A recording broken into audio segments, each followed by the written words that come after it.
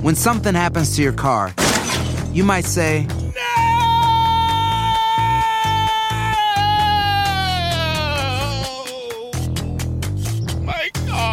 but what you really need to say is something that can actually help. Like a good neighbor, State Farm is there. And just like that, State Farm is there to help you file your claim right on the State Farm mobile app. So just remember, like a good neighbor, State Farm is there. State Farm, Bloomington, Illinois. A lot can happen between falling in love with a house online and owning it. Between imagining living there and breathing in your new home for the first time. Having an advocate who can help you navigate the complex world of financing, inspections, negotiating, analyzing the market, and talking through any anxieties that may pop up, that can make all the difference. That's what the expertise of a Realtor can do for you. Realtors are members of the National Association of Realtors and bound by a code of ethics, because that's who we are.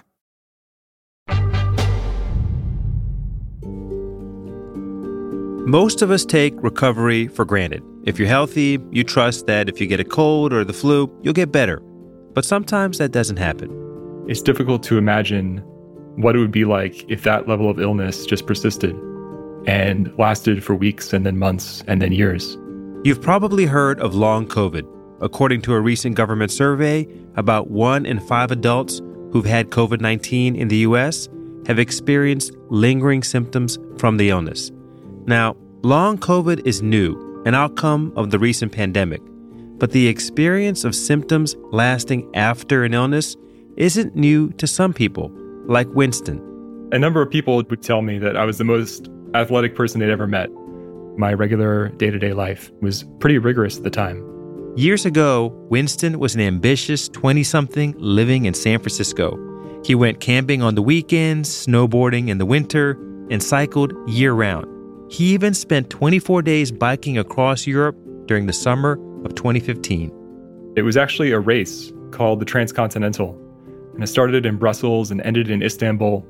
You just have to go as far as you can every day, unsupported. The Transcontinental is one of the toughest ultra-endurance bike races in the world. Now, obviously, Winston wasn't participating in a 2,700-mile bike race every day, but by any measure, he was athletic. Today, my lifestyle is decidedly more geriatric these days. 6 years ago, Winston was diagnosed with an illness called myalgic encephalomyelitis, also known as chronic fatigue syndrome. It's called ME/CFS. That's ME/CFS. Not much is known or understood about the disease, but most people get it after an infectious illness.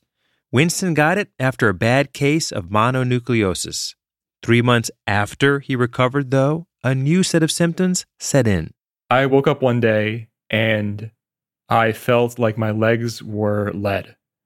I remember getting into the shower and just feeling slightly off balance. And I had this strange sense of fatigue come over me. He thought he might have the flu. That's your only reference point. When you've been a healthy person to date and you haven't had to deal with chronic illness, you never assume, oh, this must be some kind of serious condition. But it was a serious condition. The early weeks of my illness, I made the connection that the more I was cycling, the worse I felt. At a certain point, I recall being in my garage and setting my bike up against the side of the wall and just thinking like, all right, old pal, it's going to be a couple weeks before I get to ride you again. And that was 6 years ago. On Winston's best days, he takes a slow, meditative walk around his neighborhood. On a bad day, I don't do anything, so those are bed days. I'm one of the lucky ones. I'm not permanently bedbound. Winston rests on these days because when it comes to ME/CFS, sometimes rest is all there is. There are no FDA-approved treatments. From the Freakonomics Radio Network, this is Freakonomics MD. I'm Bapu Jena. I'm an economist and I'm also a medical doctor. Each episode, I dissect an interesting question at the sweet spot between health and economics. Today, why has a debilitating illness received so little attention from the medical community? And might that be changing thanks to long COVID?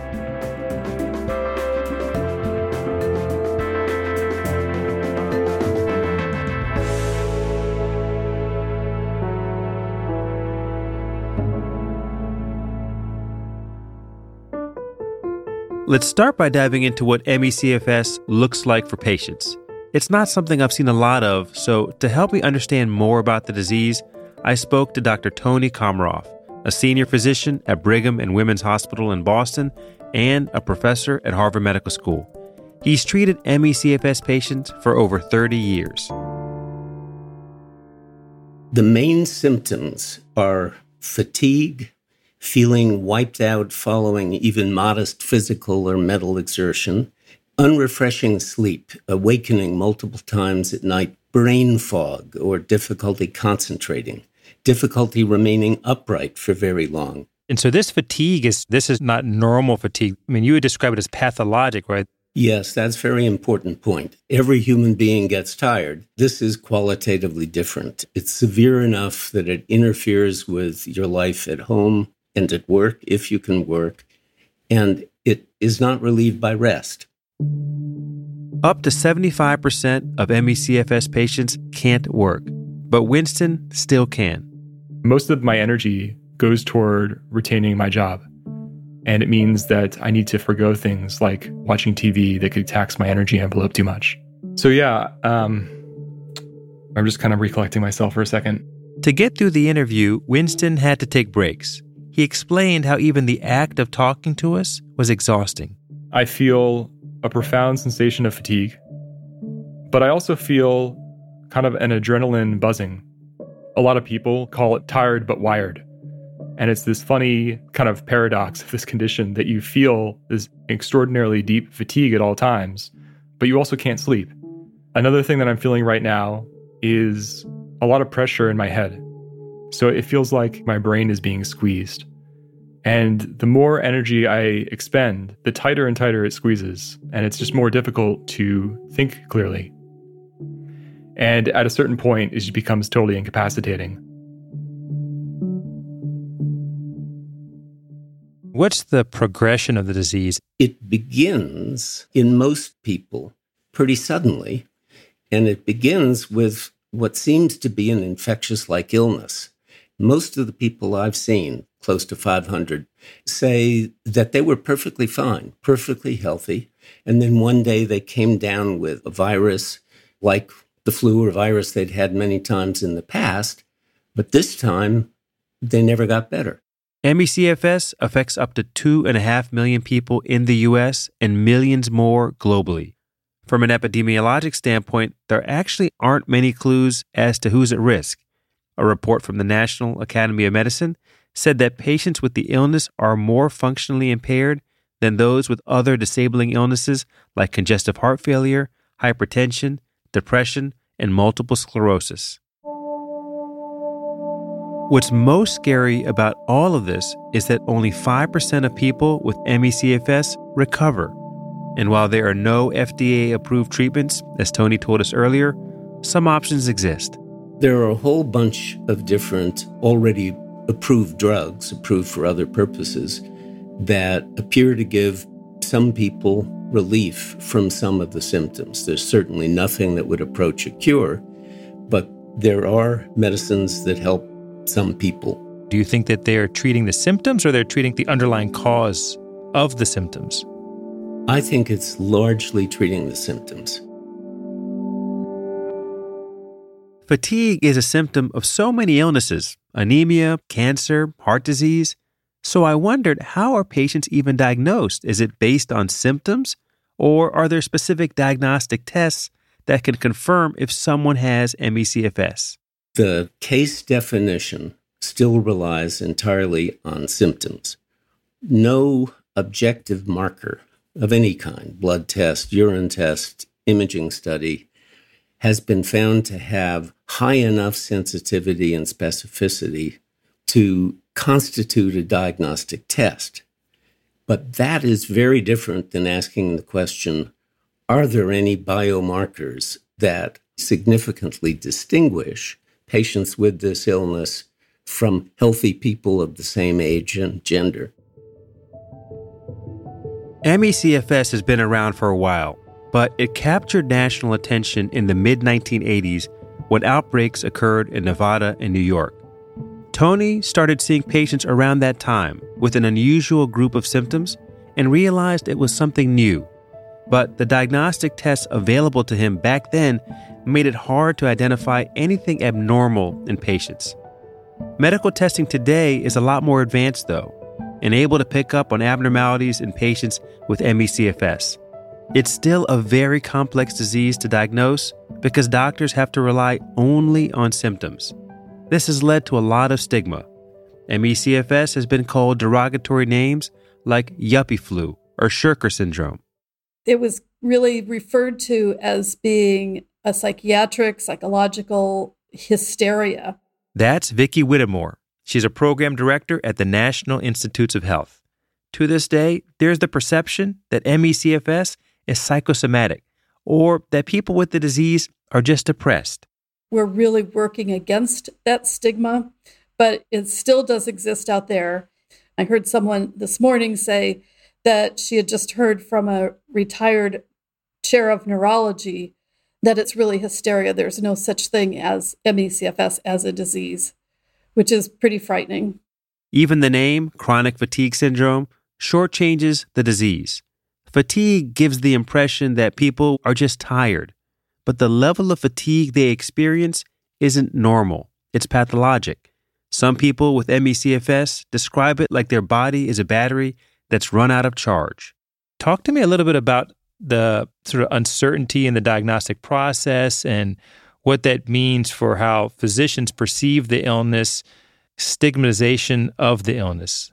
When a patient walks through the door with symptoms that lead you to say, oh my goodness, they have something for which there is no approved diagnostic test and there is no FDA-approved treatment, that's frustrating. And people, including doctors, like to avoid frustrating situations.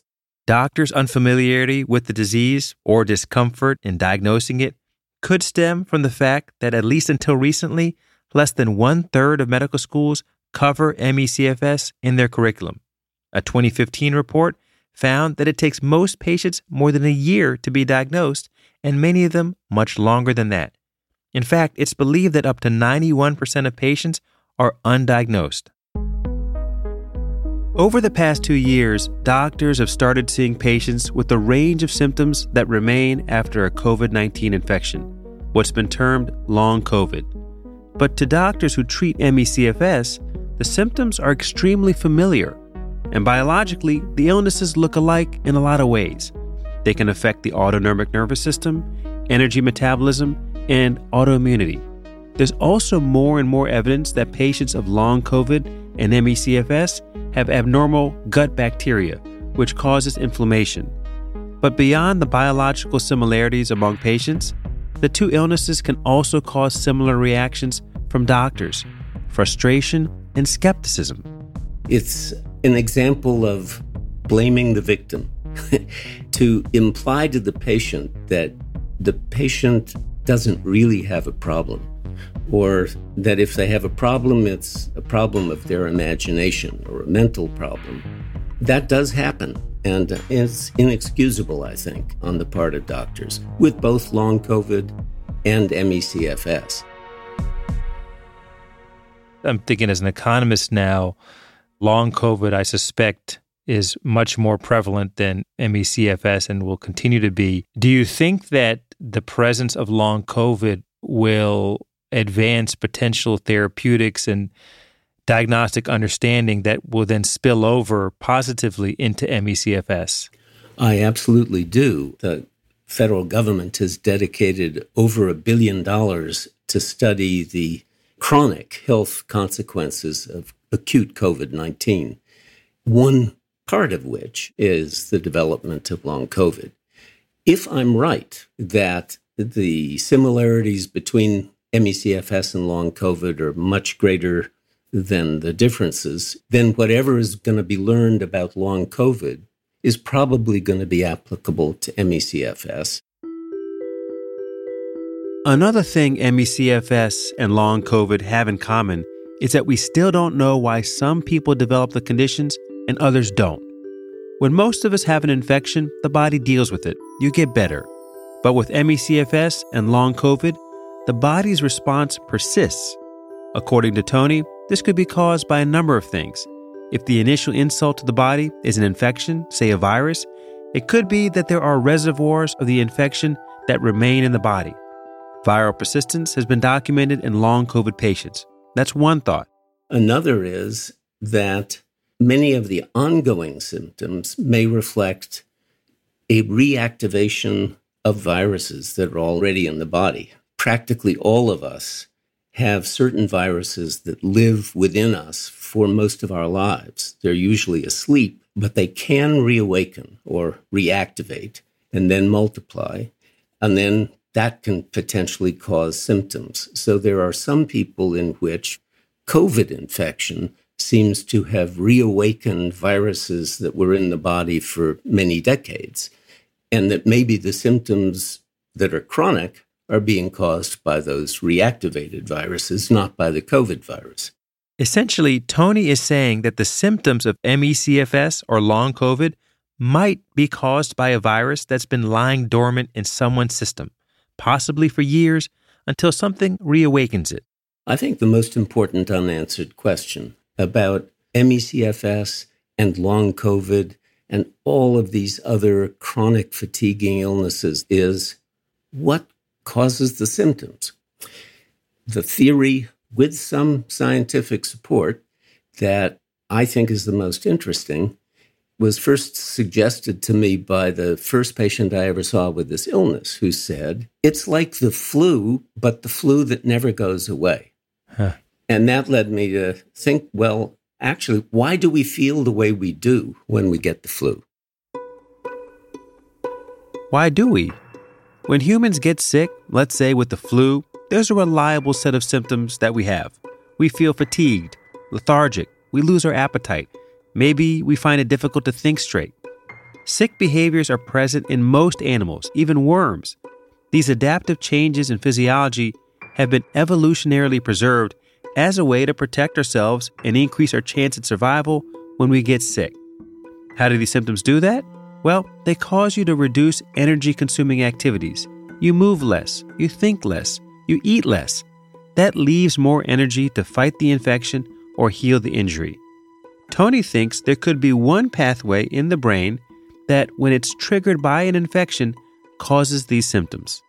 My thought was there's probably a group of neurons in the brain, a nucleus of neurons, that's dedicated just to generating sickness symptoms so that behavior will change, so that energy-consuming activities will be reduced, so that more energy will be available to fight the infection.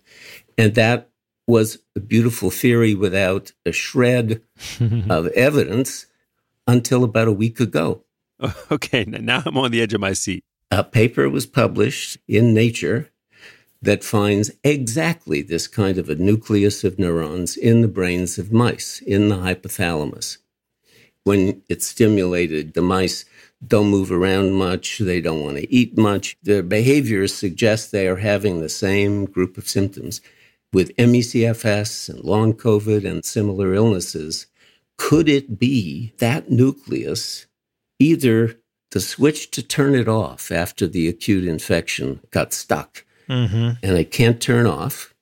More attractive to me is there is a chronic process in the body that is acting on this nucleus in the brain to produce persistent sickness symptoms. And if I wanted to put my money on a bet, that's where I'd put my money. So, to borrow your language, there's an on and off switch. The switch goes on when the nucleus detects something that's wrong. And sometimes pathologically, that switch could just stay on even if there's nothing else in the body that's happening. Exactly. And when that switch turns on, it creates, from this evolutionary perspective, the symptoms that we've been talking about. And so if we're in this world where the switch is inappropriately on, then figuring out how to turn off that switch would perhaps solve the problem of the symptoms. But if we're in a world where the switch is appropriately on, turning off that switch, could that cause more problems? It could. You've got it exactly right. And since I think it's more likely that the switch is appropriately turned on chronically, then trying to turn the switch off probably isn't a good idea, even if it were possible. Long COVID has been around just over 2 years, but it's already received over $1 billion in funding from the federal government. Meanwhile, ME/CFS has been studied since the 1980s, nearly 40 years, but there's still a lot that's unknown and funding has been sparse. So, why is that? There was really an outcry from the community that NIH was not doing enough. Coming up, when an illness is stigmatized and hard to diagnose, do patients pay the price? I'm Bapu Jena, and this is Freakonomics MD.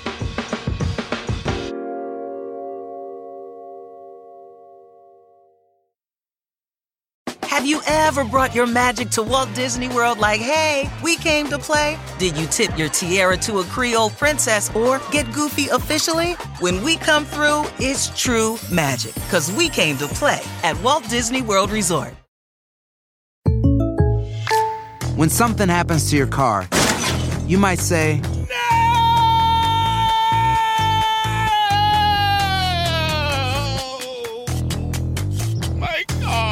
but what you really need to say is something that can actually help. Like a good neighbor, State Farm is there. And just like that, State Farm is there to help you file your claim right on the State Farm mobile app. So just remember, like a good neighbor, State Farm is there. State Farm, Bloomington, Illinois.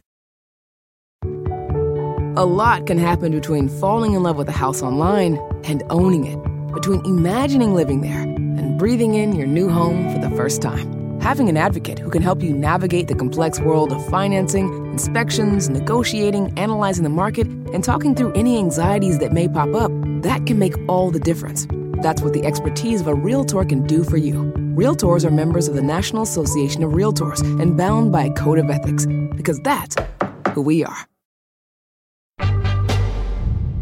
Over $1 billion have been allocated to studying long COVID. That's way more money than has ever been spent on ME/CFS research. Needs to be 10 times that amount, minimally, and then increase over time.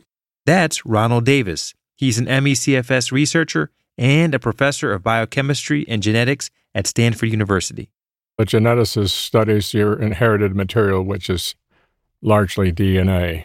He's well known for his pioneering work on the Human Genome Project and has enjoyed a long history of successful funding by the NIH.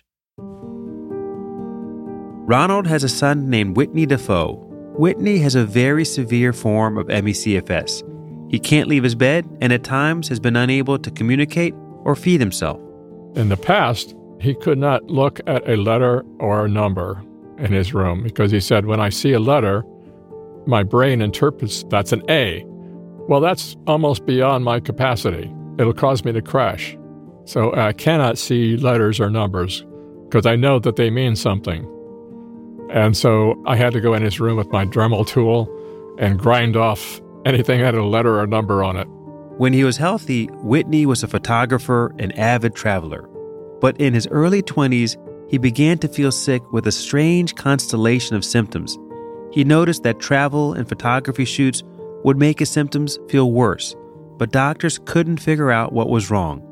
Eventually, he had to move home. When it became clear he couldn't take care of himself, that was the turning point for me. Around 2012, Whitney was finally diagnosed with ME/CFS. Ronald did what any scientist would do. He looked for answers.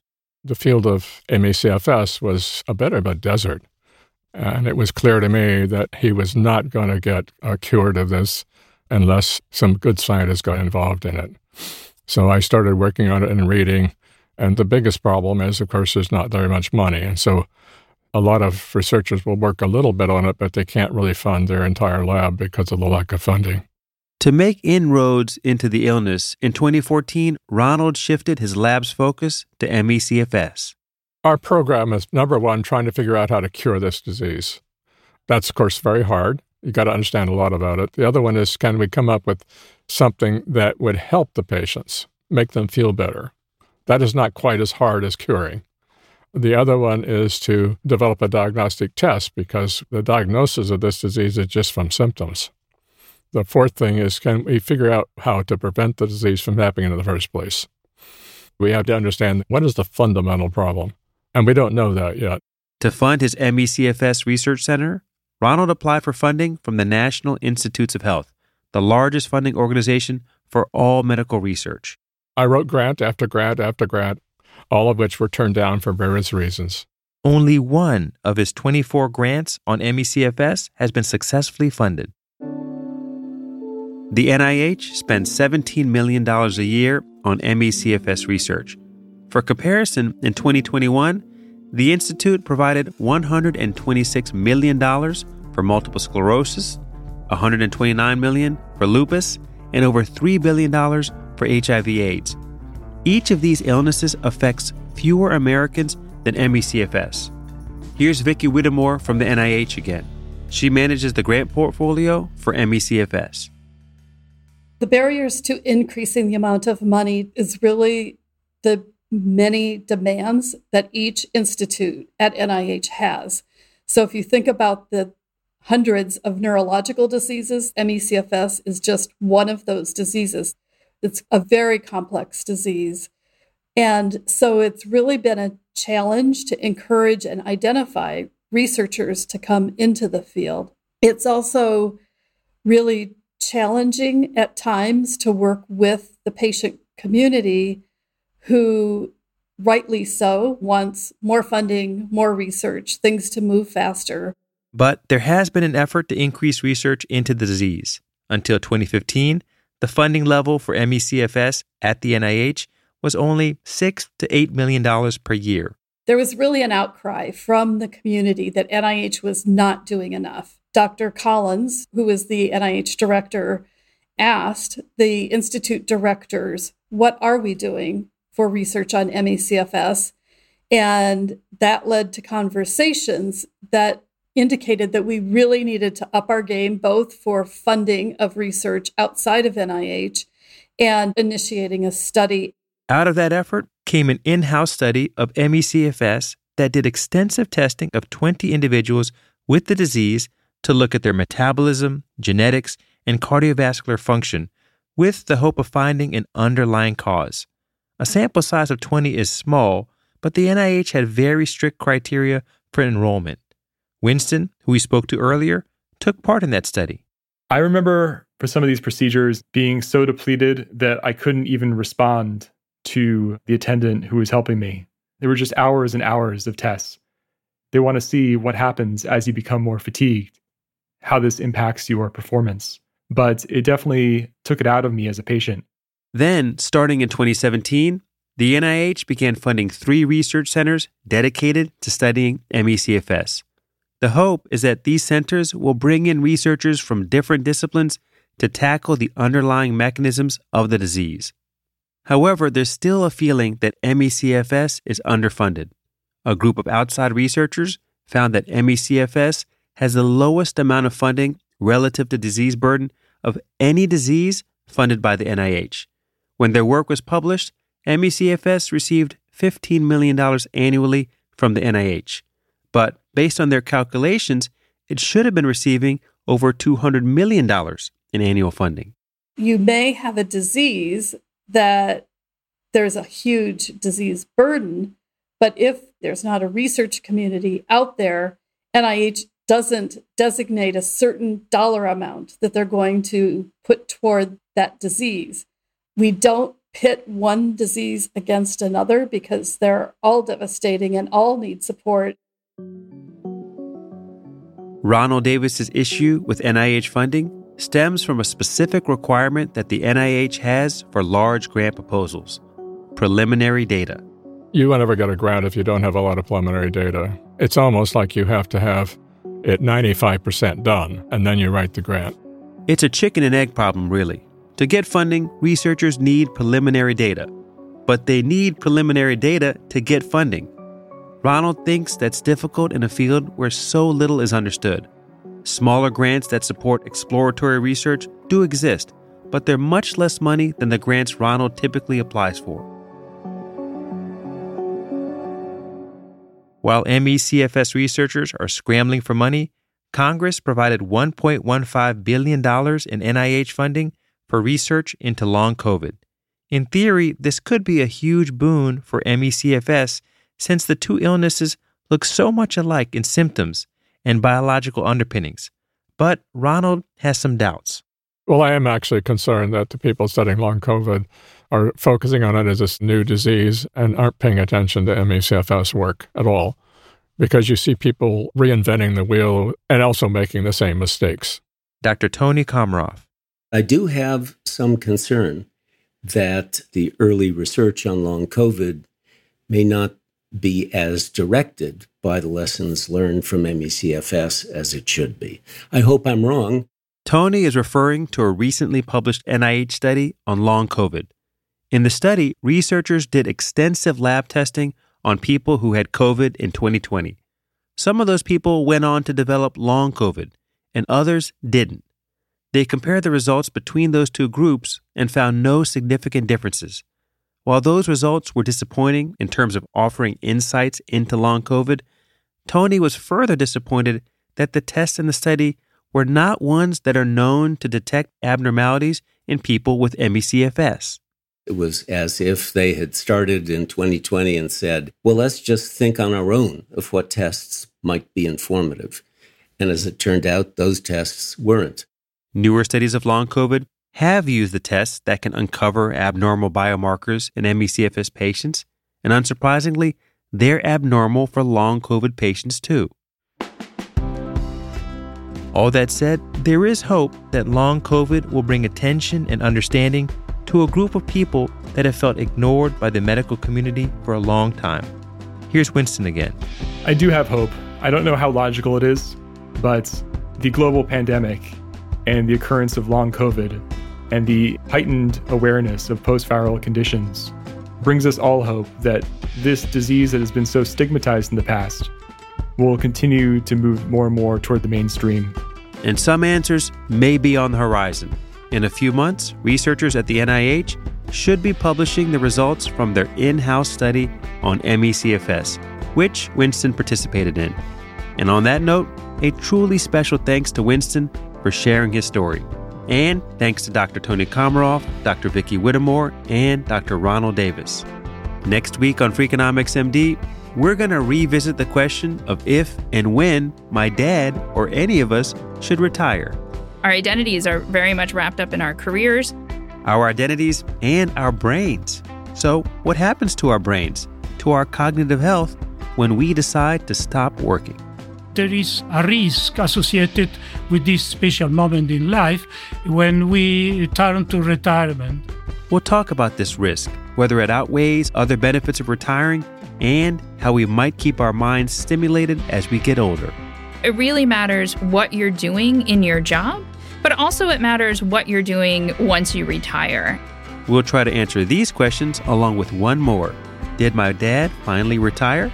That's all coming up next week on Freakonomics MD.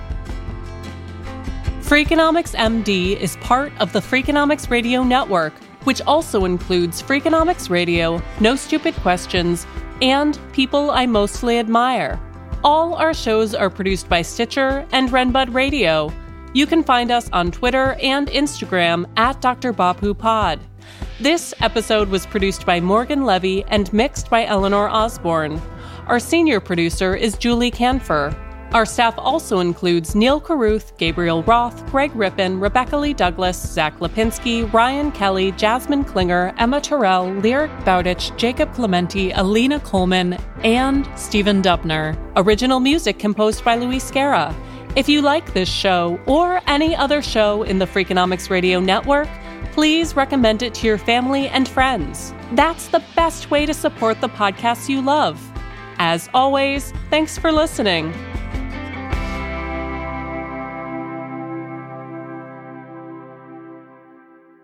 I got to tell you, I think I need to switch careers. This is absolutely fascinating.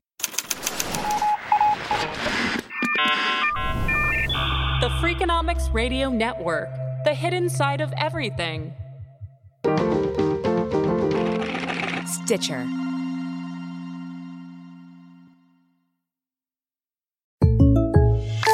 When something happens to your car, you might say,